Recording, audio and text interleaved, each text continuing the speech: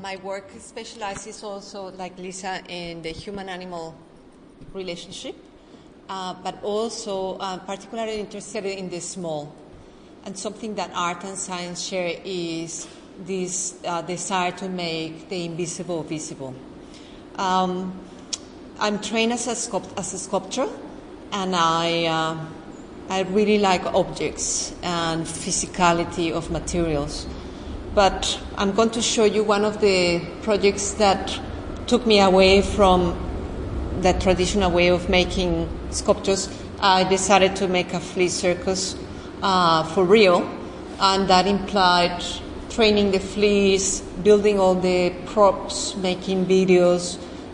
So I consider my sculpture skills used in, making all of the little apparatus for the fleas, and they were actually practical. They had a purpose, but involved also the use of my own persona. I had two personas: Professor Cardoso and the Queen of the Fleas.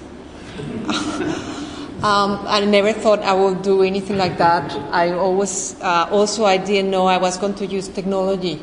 And there I am performing at the Sydney Opera House in the year 2000, along with my husband, who is a video artist, and he was filming live the actions of the fleas, and we were projecting them in the big screens.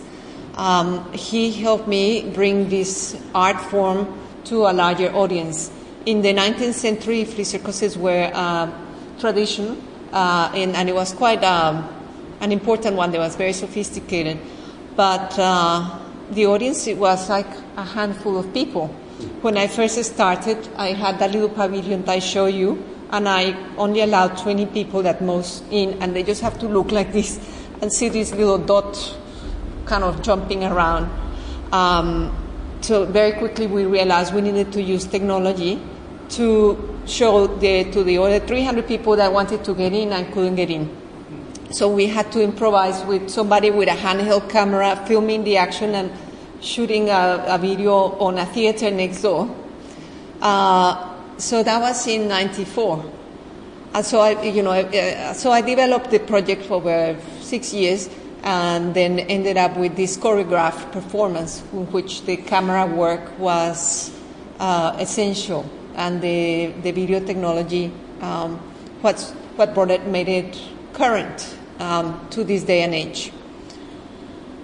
When I was doing research about the fleas, I found this quote that talks about the genital apparatus of the male flea, and it's considered one of the wonders of the insect world. A decade or so passed, and I was making other things and other art projects. But one day, this always was in my head, and I thought, I'm going to see if it's only fleas that are well endowed, or if there are other creatures. So I started to do research, and I found out that there was this incredible diversity, morphological diversity in genitalic structures. So I started this project. My vision was always do a museum for my collection of genitalia. And the first series I made was one of the pieces that we have here. And this series is called "It's Not Size That Matters, It Is Shape." I actually have not finished this, the flea thing, but you can see the male thing. And I was very intrigued why scientists dissect and study something so small and so useless. Why would you want to know how it works? It's very strange. So there is something, I had not finished that piece. I still have to make my flea artwork. But anyway, I went to the Australian Museum, and this is the electronic microscope collection, a specimen collection. And in each of these little dishes, there are specimens that have been imaged. So they are gold-coated.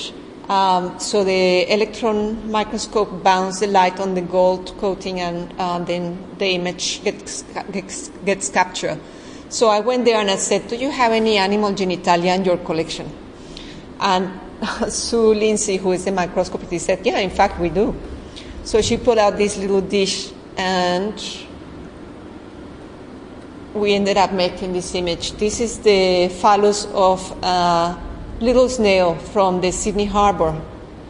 And it's called the Phallomedusa solida, and it was named after the shape of the male part of this snail. And as you probably know, snails are hermaphrodite.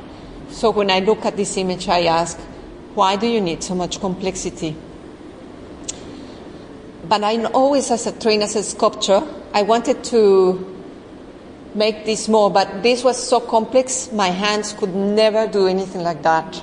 So this just became an electronic microscope image that was, really descriptive, and that's all. And I did takes from all the angles, so I could describe the object in a way to convey a little bit of the three-dimensional aspect of it.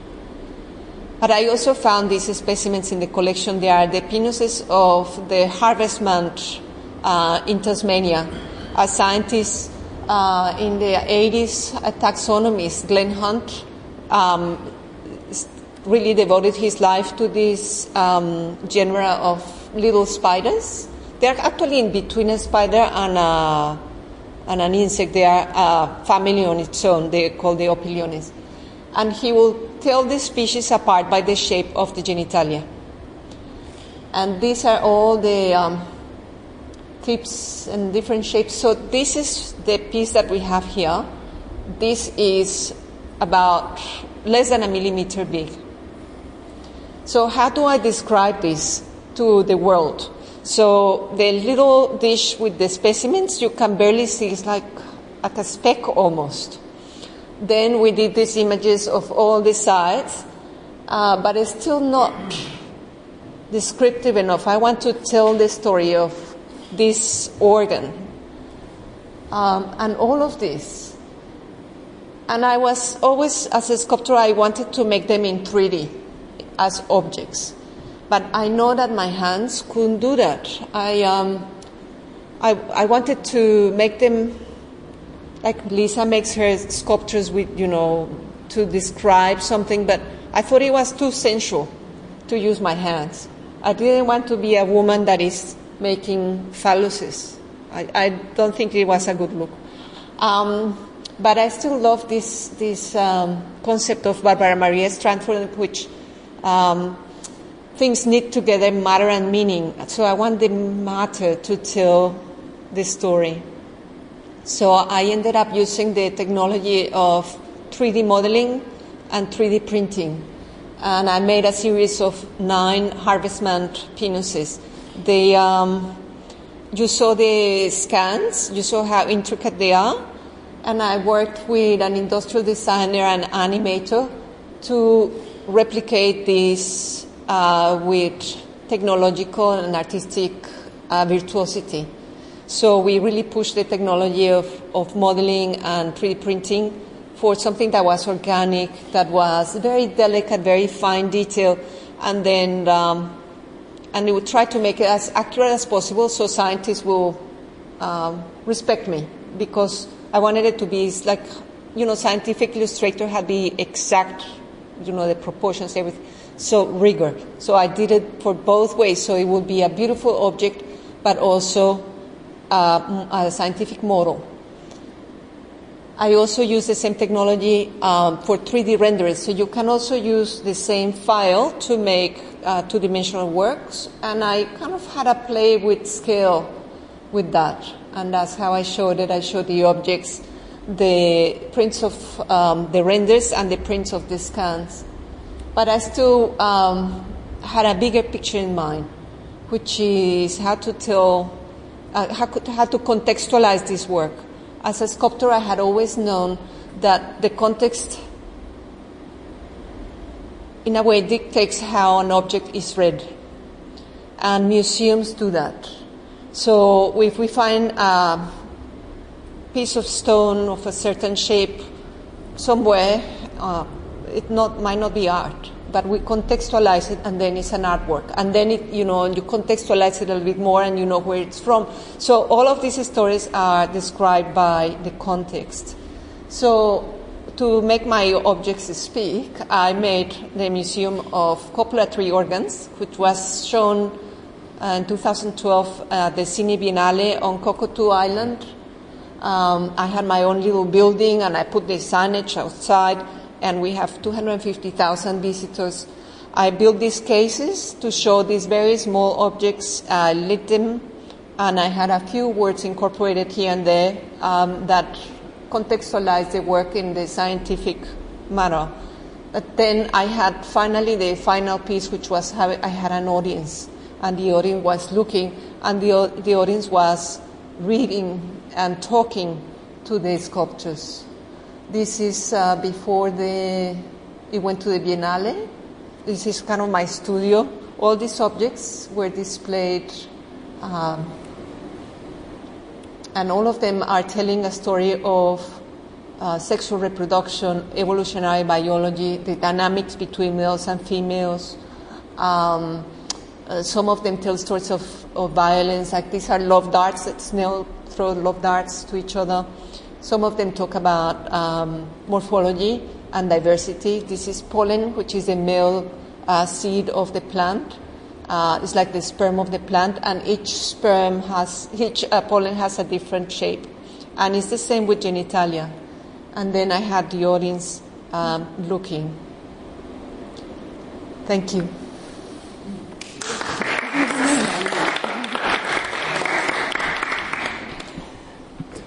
Hello, Don Gore is my name.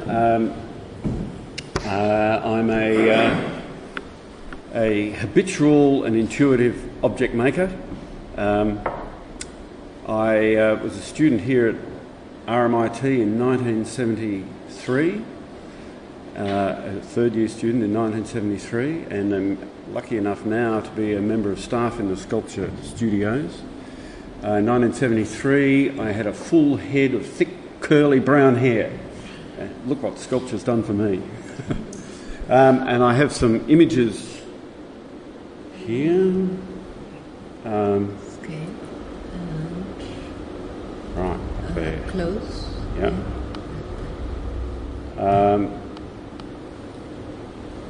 And I have... no, full... So I only have sort of 4 images, plus the work that I have in the exhibition here. And this work is a work that I made in 1978. The work that's here was made in 1988, and there's another image of some work that I made this year. My relationship to sculpture is one that goes back quite a way. I've, like most of us, I guess, always been interested in making things. Making things seems to be something that's unique to all us human beings. We all love making things in one way or another. And the things that I have made have always been things mainly to do with the visual aspect of them rather than the sort of functional thing. And so in my mind it was always a sort of foregone conclusion that sculpture would be a thing to do. And not long after I finished art school, I was always a bit flummoxed by people asking questions about why do you make sculpture? And it's still a question that I have trouble with these days. But the response that I kind of dreamt up for that question was that I make sculpture, I involve myself in art for more or less the same reasons that other people might involve themselves with gardening or dressmaking, or why is it that retired gentlemen spend a lot of time making model railway sets? And so there are those sorts of connections to making art, and to that extent it's not such a different sort of thing to what other activities are. There are degrees of involvement, I guess. There are some people that that make art just now and then. There are some people that make art a little bit more regularly than that. There are other people whose lives revolve around making art. And so it then becomes a question of sort of degrees, I suppose. The sorts of materials that I involve myself with at the moment really is just making things out of metal.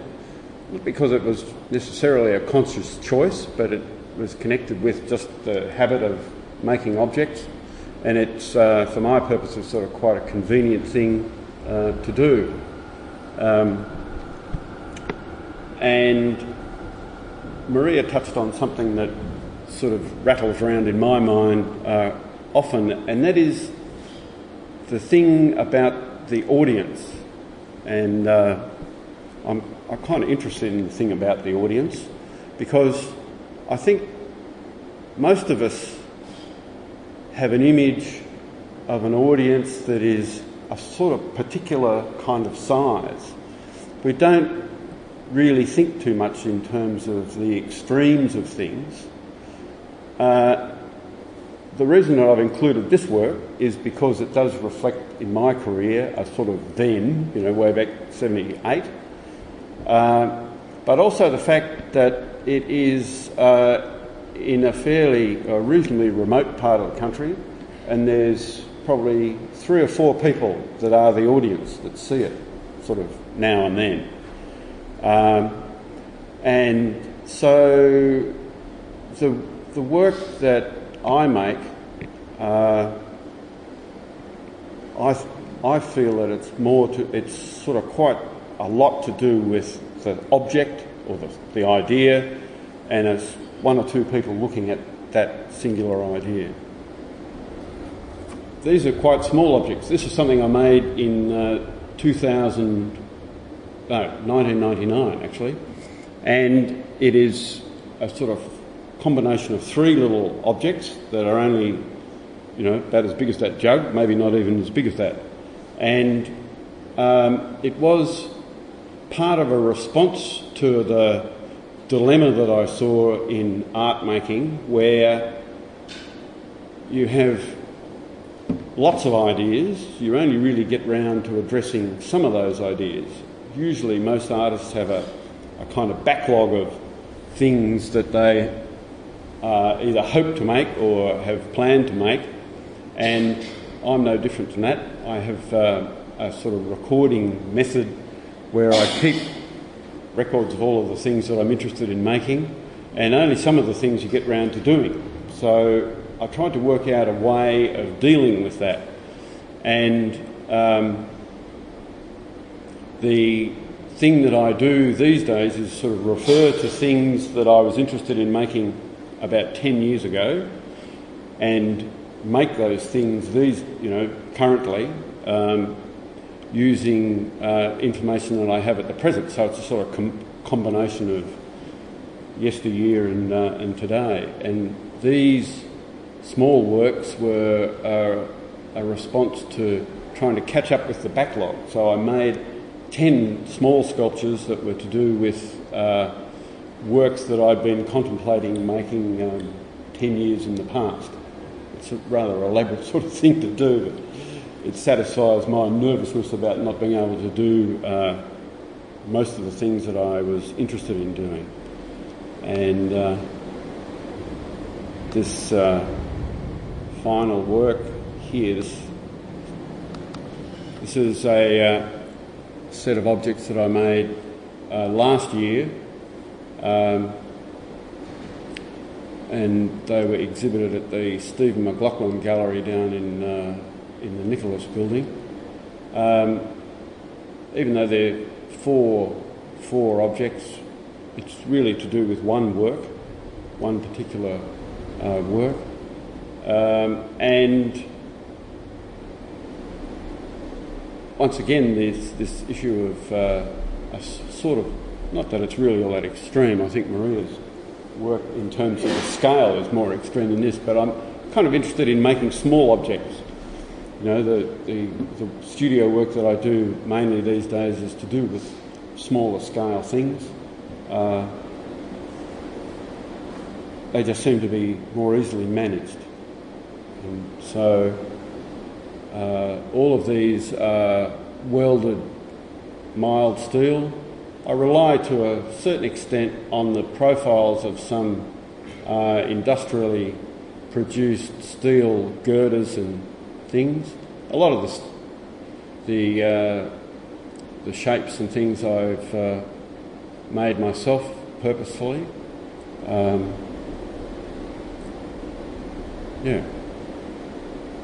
So these are the sorts of things that I'm doing these days.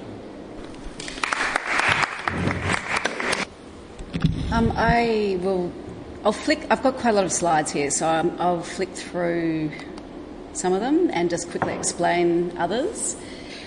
I'm starting on this work because I'll start off by explaining I'm not a trained sculptor. Sculpture has sort of come into my practice quite naturally as an evolution of the practice, really.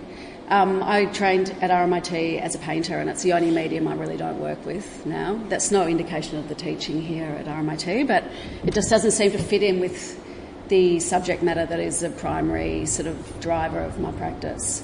So for about 25 years or longer now, I've been working with the subject of humans' relationship with apes.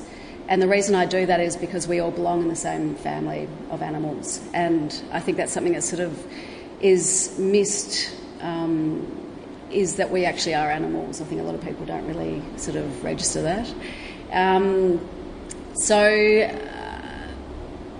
This work started many years ago when I was living in Berlin, when the wall was coming down, and I started looking at how different cultures collide, and even two very separate cultures that come from the same genetic stock, which was East and West Germany, East and West Berlin. But when the wall came down, these people that came through that wall were so different. And I was going to the zoo a lot, and I was looking at the apes and the way people were relating to the apes, and I was going to the West Berlin Zoo and the East Berlin Zoo and seeing how different people related quite differently to the apes. And it started making me think about sort of working with the subject of primates as a body of work and as a conceptual body of work. This is a few years later. It was a series of photos I took in Antwerp Zoo. I was living in Brussels after Berlin, and this chimpanzee I was working with in this photograph actually died around just very shortly after I took these photos. There was a taxidermist who lived outside of Brussels, and he got my phone number. The zoo told him that I'd been working with this chimpanzee, and he said, "Would you like to come and see the chimp? It's in my deep freezer. I'm stuffing him for the Brussels Museum." So I went along to his workshop, and in a very confronting way, he opened this very big deep freezer, and this chimpanzee was in there, gutted and bound and deep frozen. And I asked if I could take a death mask of that chimpanzee in order to make some sort of sculpture to commemorate his life, basically.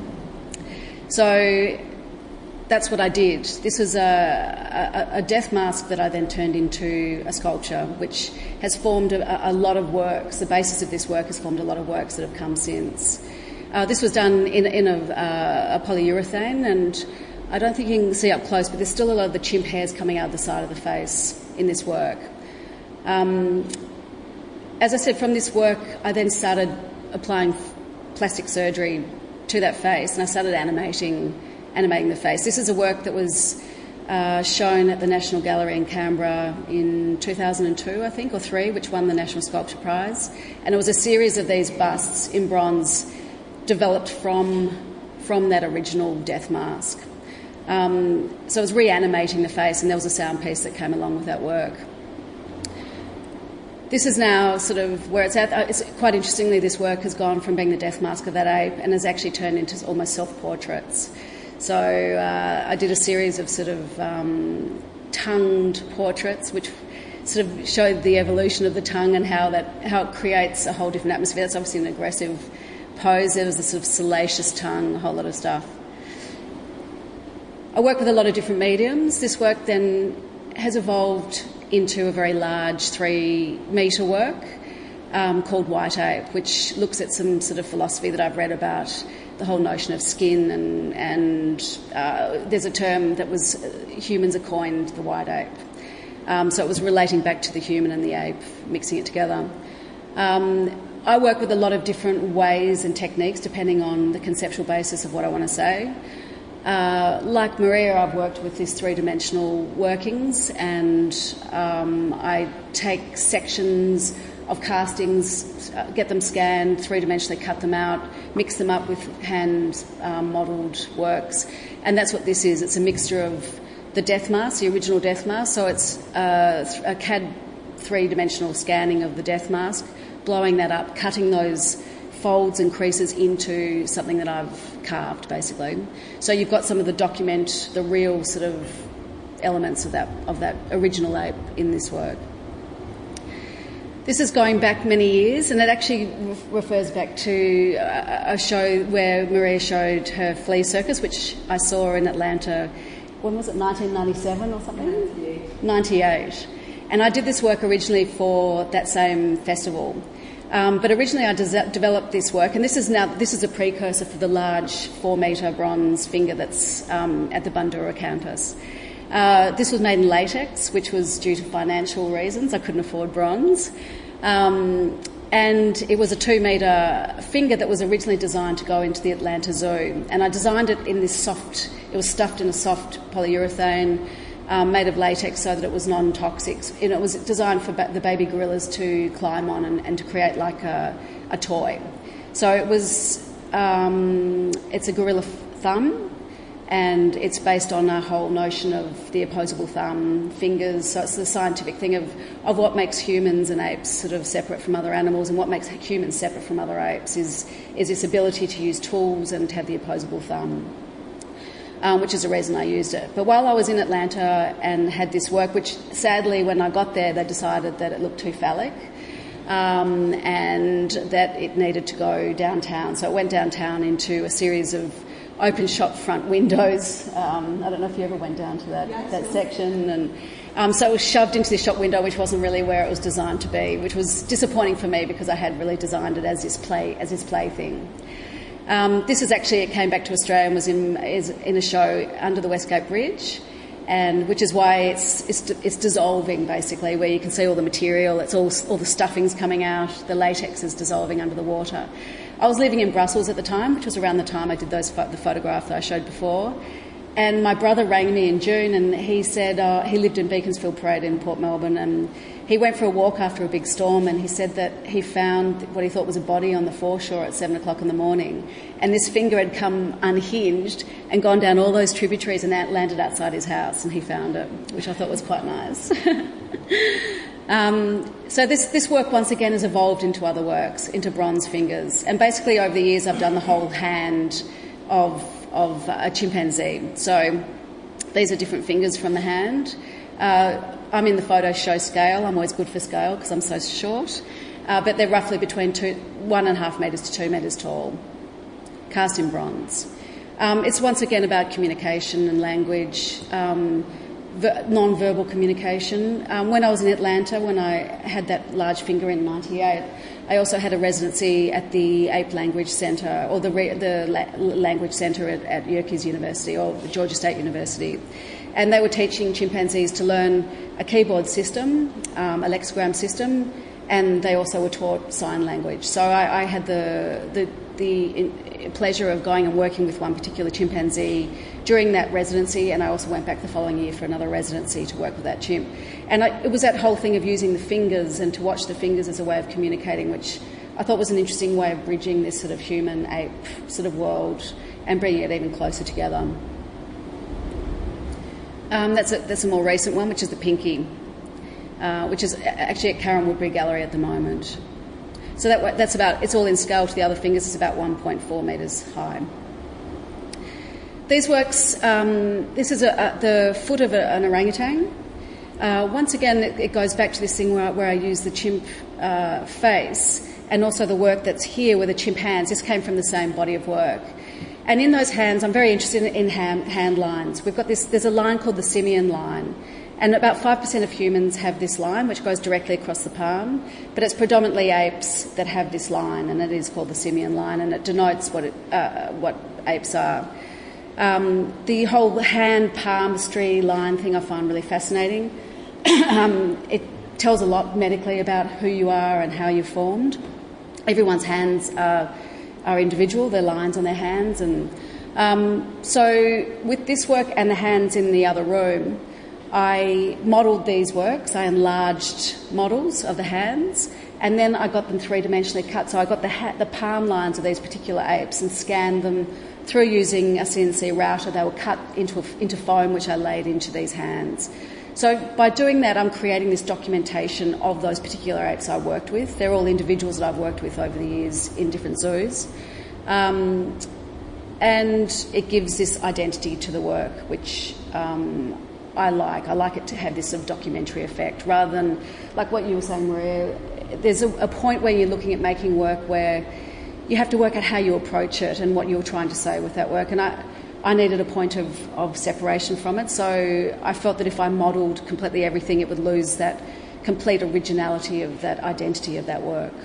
I also like that whole thing of the King Kong-esque thing of blowing things up and making them larger and separating them from the form and creating a point of abstraction from the actual form. This is a palm of a foot of an orangutan. And symbolically, I really love that work in that it's quite nurturing. It's like a cradle, almost. And instead of the foot being down on the earth, it's up in this sort of collecting sort of fashion.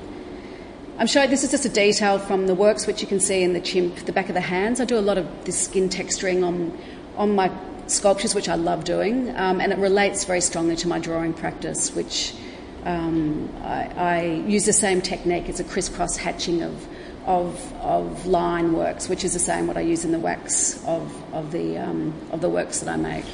And you see that sort of crisscross hatching in all the sculptures that I make, pretty much in those large sort of bronzes. I work a lot with stained glass over the years, dealing with, this was actually once again from Atlanta, thinking about when we were there. I don't know if you remember, or it might have been the residency I had the year after, but there was a preachers conference on, and there was this whole thing about sort of theories of evolution against creationist theory, which I've always been very interested in, and I think we're about to be introduced that in Australia with Abbott's introduction of new religious teaching, so that's nice. We'll be having that conflict of education again. So this work very directly looks at that whole collision of evolutionary theory against theories of creationism. I worked also with a chimpanzee's, the cover of Time magazine, one of my gallerists years ago gave me this image of a chimp called Ham, who was the first chimp sent up into outer space by NASA. And once again, like the white ape and the commemorating this poor chimp that was stuffed into a deep freezer in Antwerp, I wanted to commemorate the life of this chimpanzee who was taken directly from Africa as a 6-month-old baby, along with 3 other chimps. He was placed into NASA, trained rigorously for 6 months, and then was placed into this vessel and sent into outer space. He had a lot of trouble in that journey, which created a lot of electrical shocks and things because of some of the malfunctions in the equipment, and then he came back down to Earth and he had this very quick but commemorative sort of journey. So I decided to, rather than use religious windows, to use stained glass as a way of commemorating his life. So these are on stainless steel frames and they hang from the ceiling and they have light going through them, but they're traditionally made. So the series of those windows were just his journey.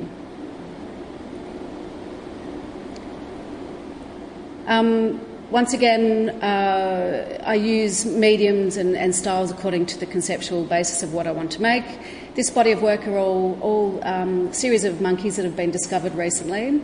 So there was no actual taxonomic record of them, but they had sightings. So I had to work from sightings. I even travelled into central Borneo with a group of Penang trekkers and some scientists that I've worked with to try and capture an image of one of them, which we did see one of this specimen, and just through discussing it with different taxonomists from Australia, ANU and other scientists I work with, I've formulated these monkeys. And I also worked with Melbourne Museum in their sort of skeleton section to get the skeletons of their closest relatives to try and form the scale and size and shape. So for that reason I've worked solely by modelling, and since then they've actually had some photos taken of some of these, and was quite proud. This is a mangabe, which is in Tanzania, and it's actually quite close to what the original one looks at. So I was quite happy with my skills in getting it looking like that. This is a silver langur that has only just been discovered in Borneo. The reason these monkeys are being discovered is basically they're cutting down all the environments, and it's opening up all these forests that have never really been open to mankind before. So they're actually being discovered and automatically being placed on the extinction list. So it's a pretty sad sort of state of affairs, and over the years with my work I have started working environmentally quite a lot because of the places that I visit. I've watched the destruction and I've been exposed to the horror of what's going on, so it seems to be creeping up more and more into my practice quite naturally. It's a silvery gibbon, which is a particular subspecies that's on the endangered list. As I said, these works are becoming, in periods becoming environmentally charged. I work a lot with different environmental groups. This was made for an exhibition in Kuala Lumpur, which I held at the National Gallery with the WWF, and we held a whole series of forums, etc., to go along with discussions about the environment and particularly orangutan and forest destruction.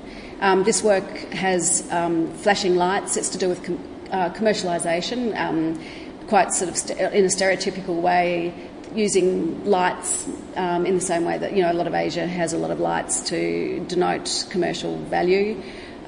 These lights in the background, there's a pattern which comes from the Penang and the Ibans. They're self-made tattoos. They often do tattoos of ferns on their skin, and that is symbolic of the regeneration of life. So it's that fern prong that's coming unfurling. So this work is about life and death, basically. I've got another slide, but I probably will go into... How are we going for time? Probably I'll go into a work that I did very recently, and a lot of my work seemed to evolve and work from each other, very much like that series of photographs then turned into that sculpture, which turns into another work. It's quite organic the way things sort of tend to flow, and recently I had quite a serious heart operation where I had a transplanted aorta. But coincidentally, I was working with a group of scientists from Leeds University who are doing research into gorilla heart care. So I decided to get a whole lot of my imagery, and they provided me with a whole lot of imagery, echocardiogram imagery and MRI footage of the gorillas that they're working with. And I worked with a science animator in Melbourne who we formed a half gorilla, half human heart. So it's half my heart and half the gorilla's heart. And it was presented very recently at White Night at the Forum Theatre as a 9-metre high. It's called Museum, so it's actually a 3-dimensional form working in. It was animated and working on stage. It looked like it was 3-dimensional, but it was like a hologram, basically. And I've got footage of that. Can we go back to the...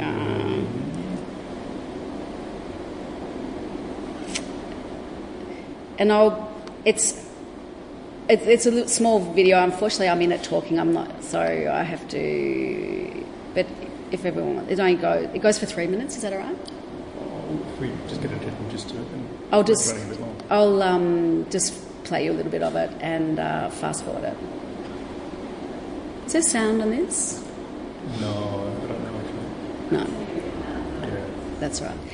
This is the work. It's about 8.5 metres high, and was on stage utilising this very particular material, which is almost like a glad wrap that's stretched very, very strongly in a frame, and through a projector it projects an image 3-dimensionally into space. In that there was also footage of my operation and the operation of the gorilla. So it was very graphic, and move it along. And there was a sound work which I did. I work with a musician called Charlie Owen, and we do a lot of sound pieces that work with these works, which the original work from the National Gallery with the chimps, he did the sound work with that. The sound came from my own heart. We had the different sounds that come from the heart passageways and the muscles projected around the theatre. So it was a 3-dimensional space, basically. I designed the work so it was almost like you're walking into the cavity of the chest. A way of coping with it was to start sort of projecting it. So, yes. So, as I was saying before, I work with a lot of different mediums and ideas to sort of flow along into the practice.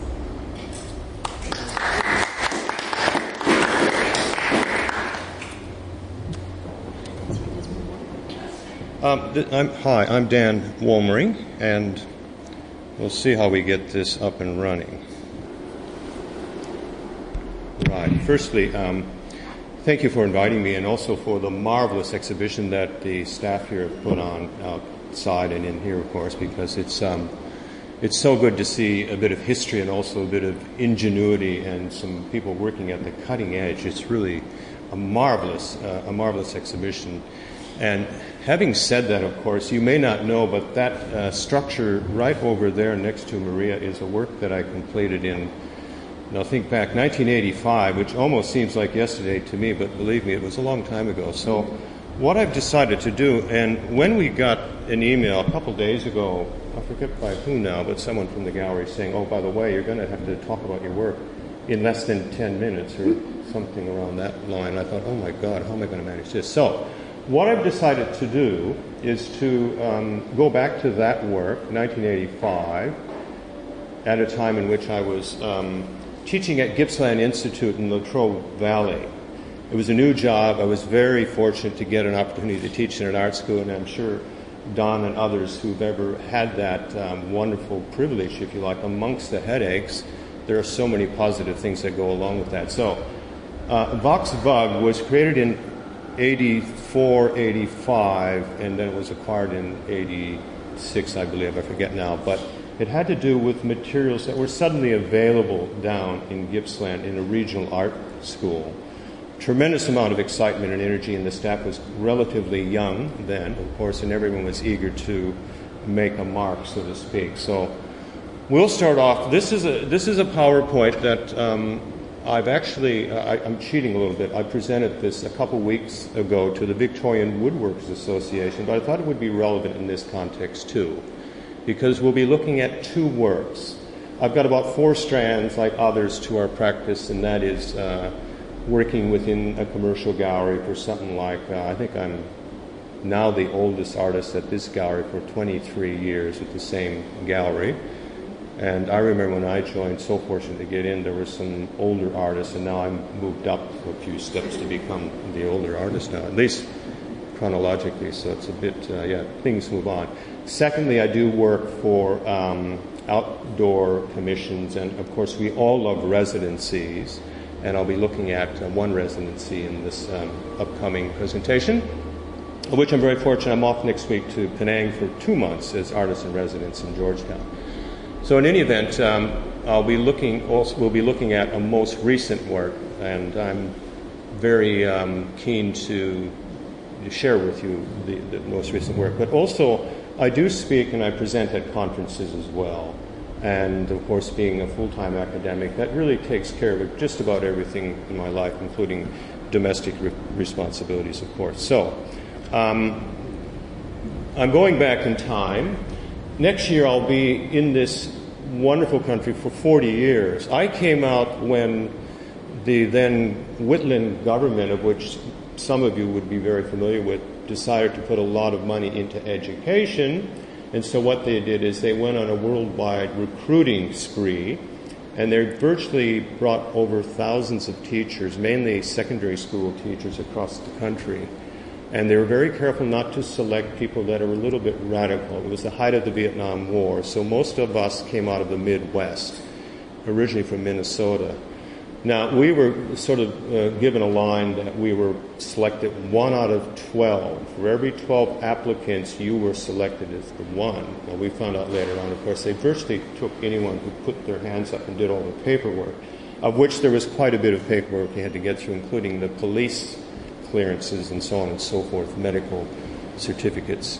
So I came out under that scheme. So thank you, Goff, and the government. You've provided me with a great opportunity, and I've never looked back. All right. So as you can see, it's self-explanatory. In Dakota County, family farm, which is still in the family name. And we're looking at two structures. I'm really interested in buildings and architecture and the idea of aging, I suppose, in a way of how we all are being transformed on a regular basis, but particularly with buildings. And unfortunately, we're losing a lot of that character in the Midwest, and of course the same thing here in Australia. What I've been doing recently is just going around Victoria on my motorbike with a friend, and we're documenting old buildings, and you'll see very similar sorts of images as you'll see here.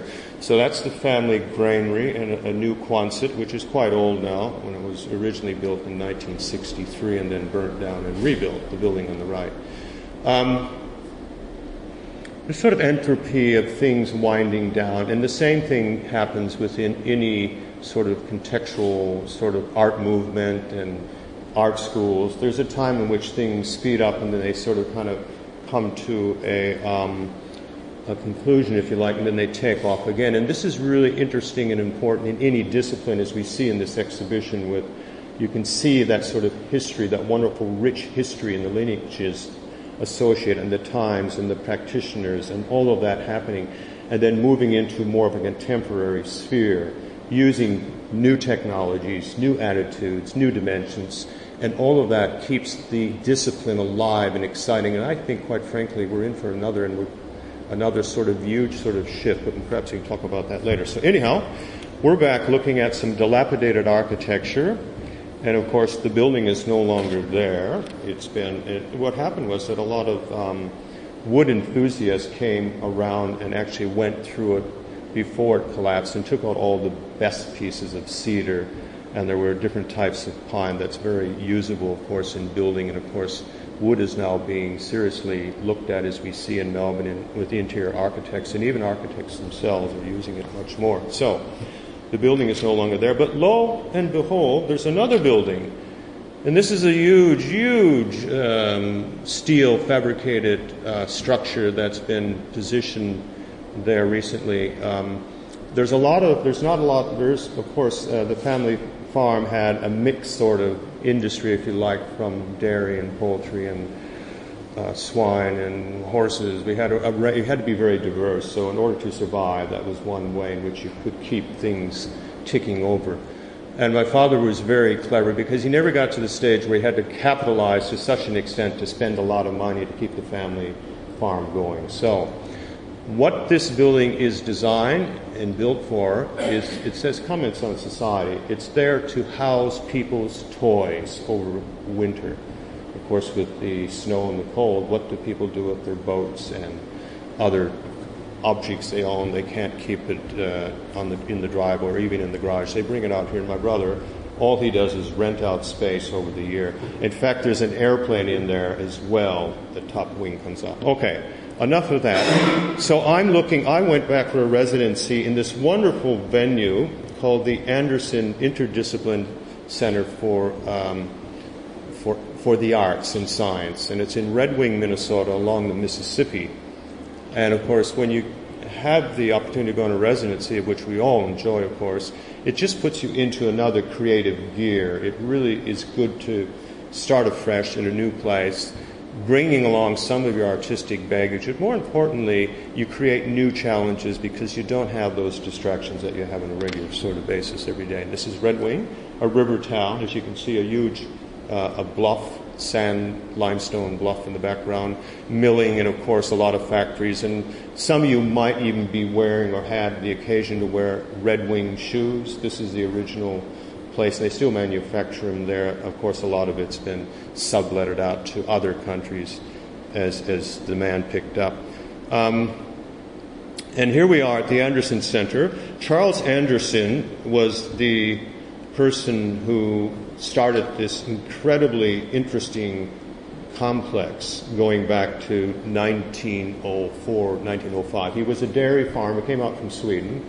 His father did. And he was born in the States, and he was a farmer. He was a scientist. He went to Berlin to get his PhD, and he came back and he had this idea, a really novel idea at the time, which paid huge dividends. And that idea was what happens when you take a seed and you put some heat and put pressure on to it.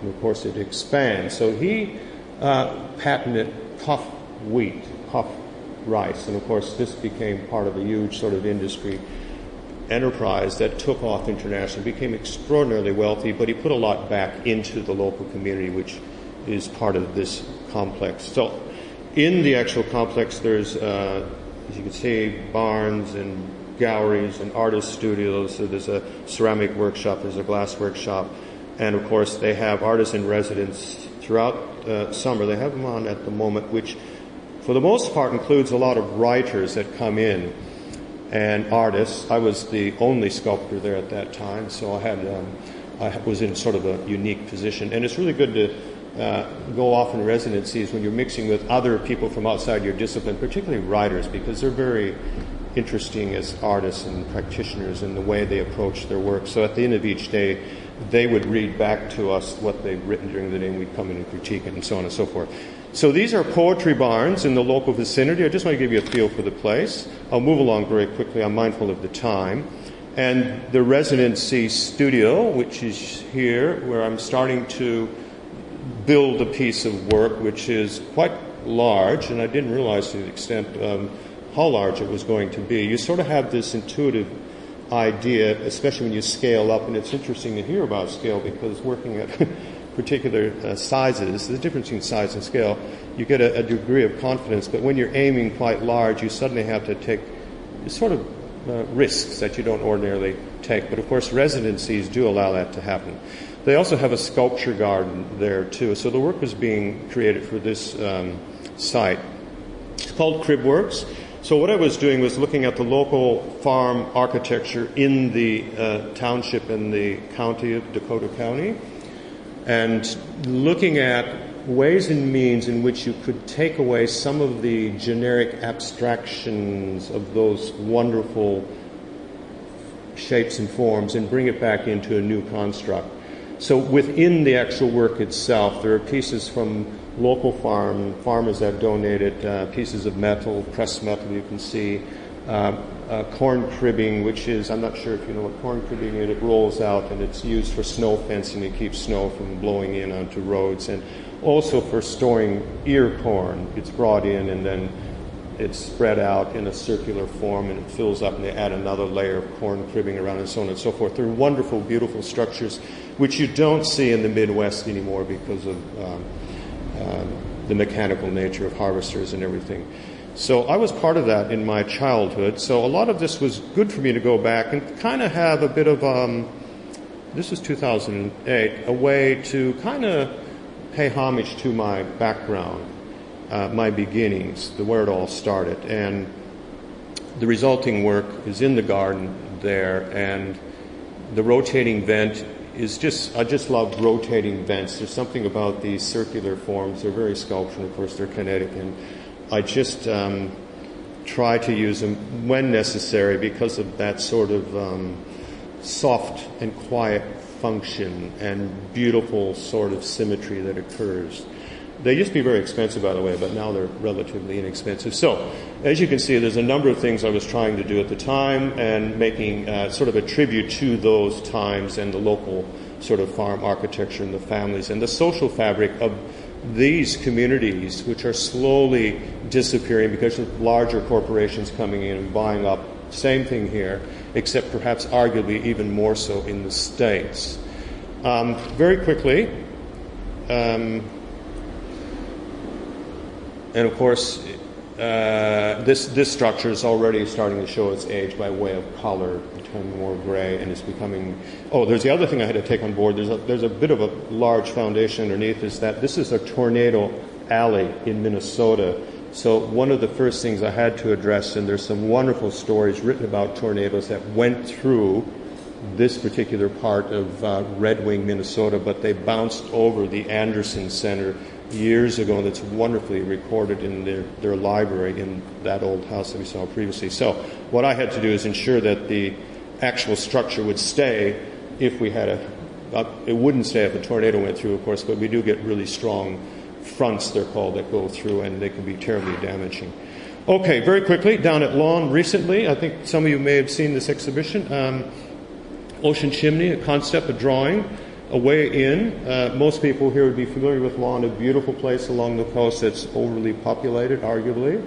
And it brings together a lot of practitioners, mainly working within the conventions of outdoor work and being responsive to the site, but also just bringing in objects per se and celebrating them in their own right. And there's room for all of that. And it's a huge sort of undertaking, these sorts of events. And there's talks and there's activities and programs. So Ocean Chimney, I was trying to create this sort of suggestive notion conceptually between some underground passage between the site and the ocean itself. So it was to be seen as a marker and also a structure that had some referential sort of relationship to the site, but not subliminally. It was more in your face, hence the color. I'm working in the Monash Sculpture Studio. This was in early January this year, and we had this 1 week of unbearable hot weather, and there's no air conditioning up on level 6 at Monash Sculpture, so we just nibbled away each day. And the other component was made at my home studio, as you can see here, undercover, of course, and I was working, again, on a hunch. 2 components being brought together, what's going to happen, will it work, so on and so forth. There's another element to this work. On the left, we're looking at small cast concrete shapes that have been dyed, stained. And these were forms that I've collected over many months from food products, the plastic shapes that are left over if you buy things in these sorts of conditions. And of course, some of it was sourced along a beach in South Melbourne, which I added to my collection of all these forms. So there were 2 reasons for that. One was to use as ballast in the work. They do get some southwesterly gales that come through here, and I was forewarned about that because of the height of the work, so I wanted to get some weight, but also maybe subtly just suggesting, not trying to be didactic, a little bit about waste in society, so on and so forth. Now, what happened is that throughout the 4 weeks in which the work was sited, I didn't expect this. I was expecting those objects to be pinched or taken away. And I discussed this with the curator. Well, maybe we should tie them down and so on. But at the end of the day, I said, no, just leave them. If they go, they go. But what happened was, quite surprisingly, that every time I went down to view the work, they were assembled in a different configuration. And I was told that children especially took to them because they thought it was part of the process, was to go in, what are these objects? Oh, we can play with that. We can build things. So throughout that 4 weeks, these are sort of happy accidents, a bit of serendipity that I didn't plan for, but it was a wonderful sort of thing that happened. And of course, as we all know, Lawn is a great place to visit and to chill out and move around. So this work, completed recently, I was trying to set up an optical sort of visual sort of vibrancy between the verticals and the horizontals, hence in the early drawing. But of course, it became something other than that.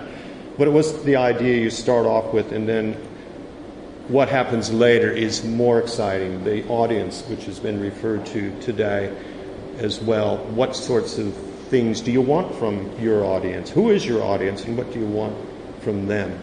So again, originally constructed like this, but of course, throughout the 4 weeks, they were in fact slotted into that cylinder insert inside. I don't know how they got them in there, but they did, and they were very difficult removing out. So, ocean chimney, blah, blah, blah, blah, blah. Again, there's a bit of a teaching thing here, but again, I went down for a day and talked and stayed, and which a lot of the artists were requested to do, and I just listened to people. And what came out of it was I found most interesting remnants of old Australian buildings in the bush, dilapidated factories, industry components in the working class neighborhoods, market, lighthouse, and of course, last but not least, and surprisingly, but it was very, very obvious, someone said it reminded them of a pizza oven. I thought, right, there you go. So thank you very much.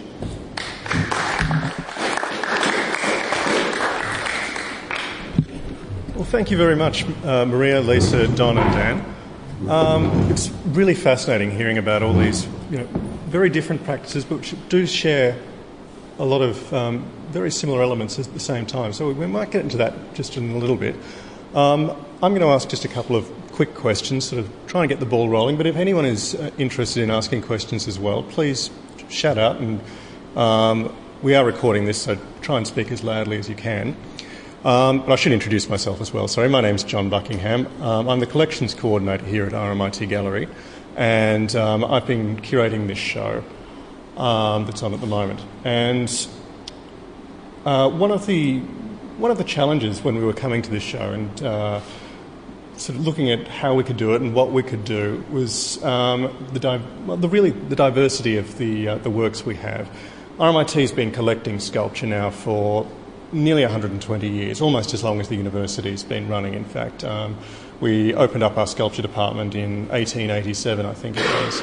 And we have some plaster casts you'll see in Gallery 1, which is the main space. We've had those almost as long as the university's been here, and they've been teaching aids and display items as well. And in fits and starts, we've been collecting things as we go. Only very recently have we started a very concerted effort to build on the sculpture collection. And before that, it's been a very piecemeal approach to collecting. And so we have a huge range of things. And the challenge for me was to try and build a coherent story out of that and really talk not only to the history of RMIT as a teaching institution and what the sculpture department has produced, but where we see the practice of sculpture is going in the future and looking at new technologies and things like that. And so what really came to me as I was sort of looking at all the sculpture we have and thinking about what we could really talk about and bring out in this exhibition was the real shifts in practice going just over the last 50 years or so, in fact, when we had the very abstract and minimal works coming out of Centre 5 and from artists like Clement Meadmore, and how that's shifted into more expressionist works, and then finally into not just very figurative, because figuration has sort of a standing practice within modernism as well, but very, very realist figuration. Hyper-realism is the term that's being bandied about at the moment, and I don't know if that's sort of going to be a lasting term or not, but it's a buzzword. And a very one-to-one study of figures and things like that. Looking at, and you'll see obviously Lisa's and Maria's works and Sam Jinks's work as well in the main space, which look at the human form and animal forms in incredibly realistic detail. And looking at, well, what we were attempting to look at in the exhibition is why that's happened and how that's happened. So I wanted to ask our artists here today, what do they see as being the major shifts in sculpture over the last few decades, and where do you think sculpture is actually going? Huge question, I know. Sorry. Well, I think that the terms of sculpture and painting and drawing, all of those sorts of things are becoming, even though they're still appropriate and very useful, the name for it all really is visual art, and I say that from the point of view of being involved in a university art school, which, for the purposes of the university's convenience, I expect, those areas are kind of divided up into studios. But when you look around at what's happening in all of those studios, there's a real similarity right the way across. So I think sculpture is still taking the more traditional aspects of what sculpture has been seen to be, along with gathering all this other stuff. Because artists are real opportunists, and a lot of the so-called new technology usually is messed around with by artists in the first place. And often, if it's not carried further, it's usually to do with the expense of it. And it's my impression with that sort of thing. So I think that there are just many more opportunities to be able to do particular things that didn't exist in the past. And so sculpture is becoming much more broad than what it always has been, I think. Absolutely. I think things change so dramatically. I mean, I remember when I had the piece in the National Sculpture Prize and I won it, but I wasn't a sculptor, and I copped so much flack from sculptors because it was not appropriate that someone who wasn't trained as a sculptor could actually be making sculpture. And nowadays it's quite standard, I think, that people can utilise sculpture or they grab aspects of practice to incorporate it and work conceptually with it. So I think that generally is a reflection of the way our minds are even evolving. You know, I think we all think we are conceptualising things more, and that could be something to do with the advent of the use of the computers and just this general change that's happening quite dramatically in our general society.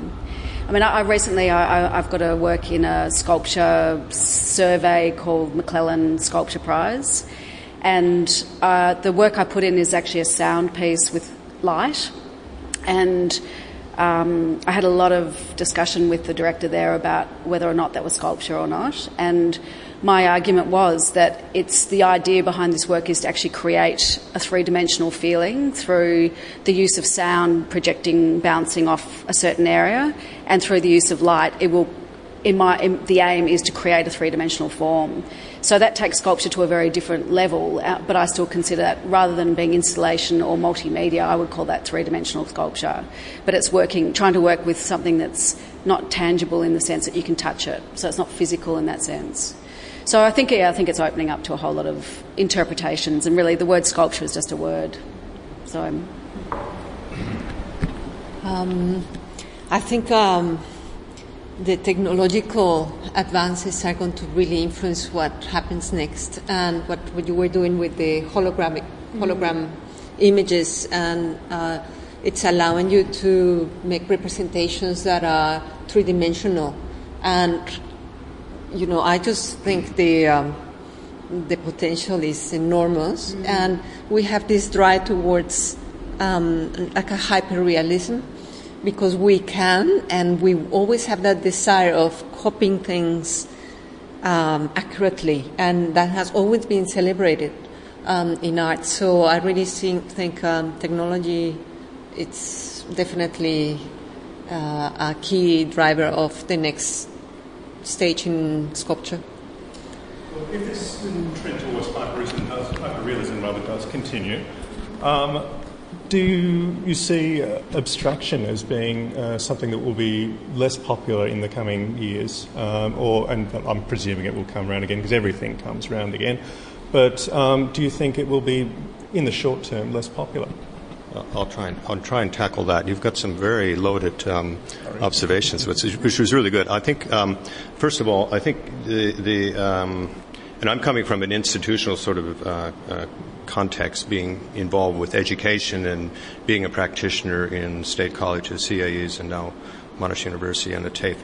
And I've witnessed, unfortunately, the demise of studio areas, unfortunately I say, but also I've witnessed other positive things that have come out of that. In fact, setting up these areas at great expense and a lot of sort of energy that goes into it. And then it winds down for whatever reasons, and I won't get into all of that because a lot of it is managerial and political too. Having said that, I think really we're at the cusp of a huge sort of shift that's happening in many areas, and I'll come back to your question, Jonathan. I think twofold. Of course, technology and sort of cutting-edge sort of ways and means in making things. I went into Officeworks the other day and saw a 3D printer for $1,400. Now, granted, the objects that they were producing weren't the best in the world, but I say in 2 more years that'll probably be down to $300 or $400. We have students that are making them online. They download online information in other departments at the faculty at Monash, and they're bringing up their prototypes, wanting to cast them, of course, in bronze and aluminum and so on and so forth. So in that sense, we don't know what's going to happen other than the idea, if there's something new, if there's some new technique or technology that's out there, it's going to be used, and artists and sculptors will be using it. I think, and secondly, there's another thing that's happened to him witnessing this, and I think it's in part a sort of a backlash against the flat screen, if I can just use it generically. If younger students are given the opportunity to make things, they actually respond very well, extremely well, and they want to become involved with process and technique. I don't know if it's something to do with the crafting sort of sentiment that's occurring right across society, but of course it links into fashion, design, sculpture, interior architecture, and architecture. It's all kind of woven together. The idea of a personalized sort of way of making things and not following so-called trends and idealistic sorts of forms such as modernism and postmodernism and then abstraction and so on and so forth. Abstraction will be here. There's no question about that, and it will continue to change and morph itself through various buzzwords as organic abstraction. Of course, some of the things, if you looked at, I'm sure you would have seen, objects that are being made by major sculptors overseas, just extraordinary abstract forms that are coming out that are unbelievable in how they actually get those forms too. So they're using new technologies, but it is abstract. It's not objective in the sort of argumentative conventions that we used to argue back in the 60s about abstraction and minimalism and so on and so forth. So I think, again, it's going through another redefining itself in view of Rosalind Krauss's expanded field. I think the field has just expanded even more so, in fact, under different conventions. Great. And I'd like to talk about, just to change topics wildly now, an important component of this exhibition is public art. And you'll see around the exhibition we have a lot of photos of the things we unfortunately were unable to bring into the gallery because of their size. But RMIT is very conscious of the need for art in public space, and we've been looking at how we can develop that in the future. But all four of you have obviously put art out into the public domain. How important do you feel it is, or in what ways do you feel that art in the public domain can both popularise sculpture and help people to understand sculpture as a discipline? And what problems does it face? I know, Dan, I was doing a bit of research and I read a really great article that you wrote where you actually said the problem with public art is, one, it's art, and two, it's public. What sort of, how can, and there is a real backlash against a lot of public art, especially in Melbourne. People probably remember the problems we've had with Ron Robertson-Swan's Vault, and even very classical works like the Burke and Wills Monument. We've had real trouble placing that. So what sort of issues are there in really bringing art out into the public domain? Again, big questions, I know, sorry. Lisa? Yeah. Thanks. I haven't done a lot of public sculpture. I've done some works, commissions for RMIT and more university level, but I'm always interested in Australia and public sculpture in that there is a conservatism which I think ruins the possibilities that are associated with what could happen. I mean, I think sculpture should be something in the public which challenges people, and it's something that they can identify with or relate to or discuss or be a part of. Whereas I think often in Melbourne anyway, and I think in Australia, public sculpture is often seen as something that they would prefer to be almost just walked past and as decoration. I think there's a lot of fear in the councils and stuff that they're going to put something up like Ron Robertson-Swan's work that's going to create some sort of furor, and sadly it's left with a lot of very average works that have been placed.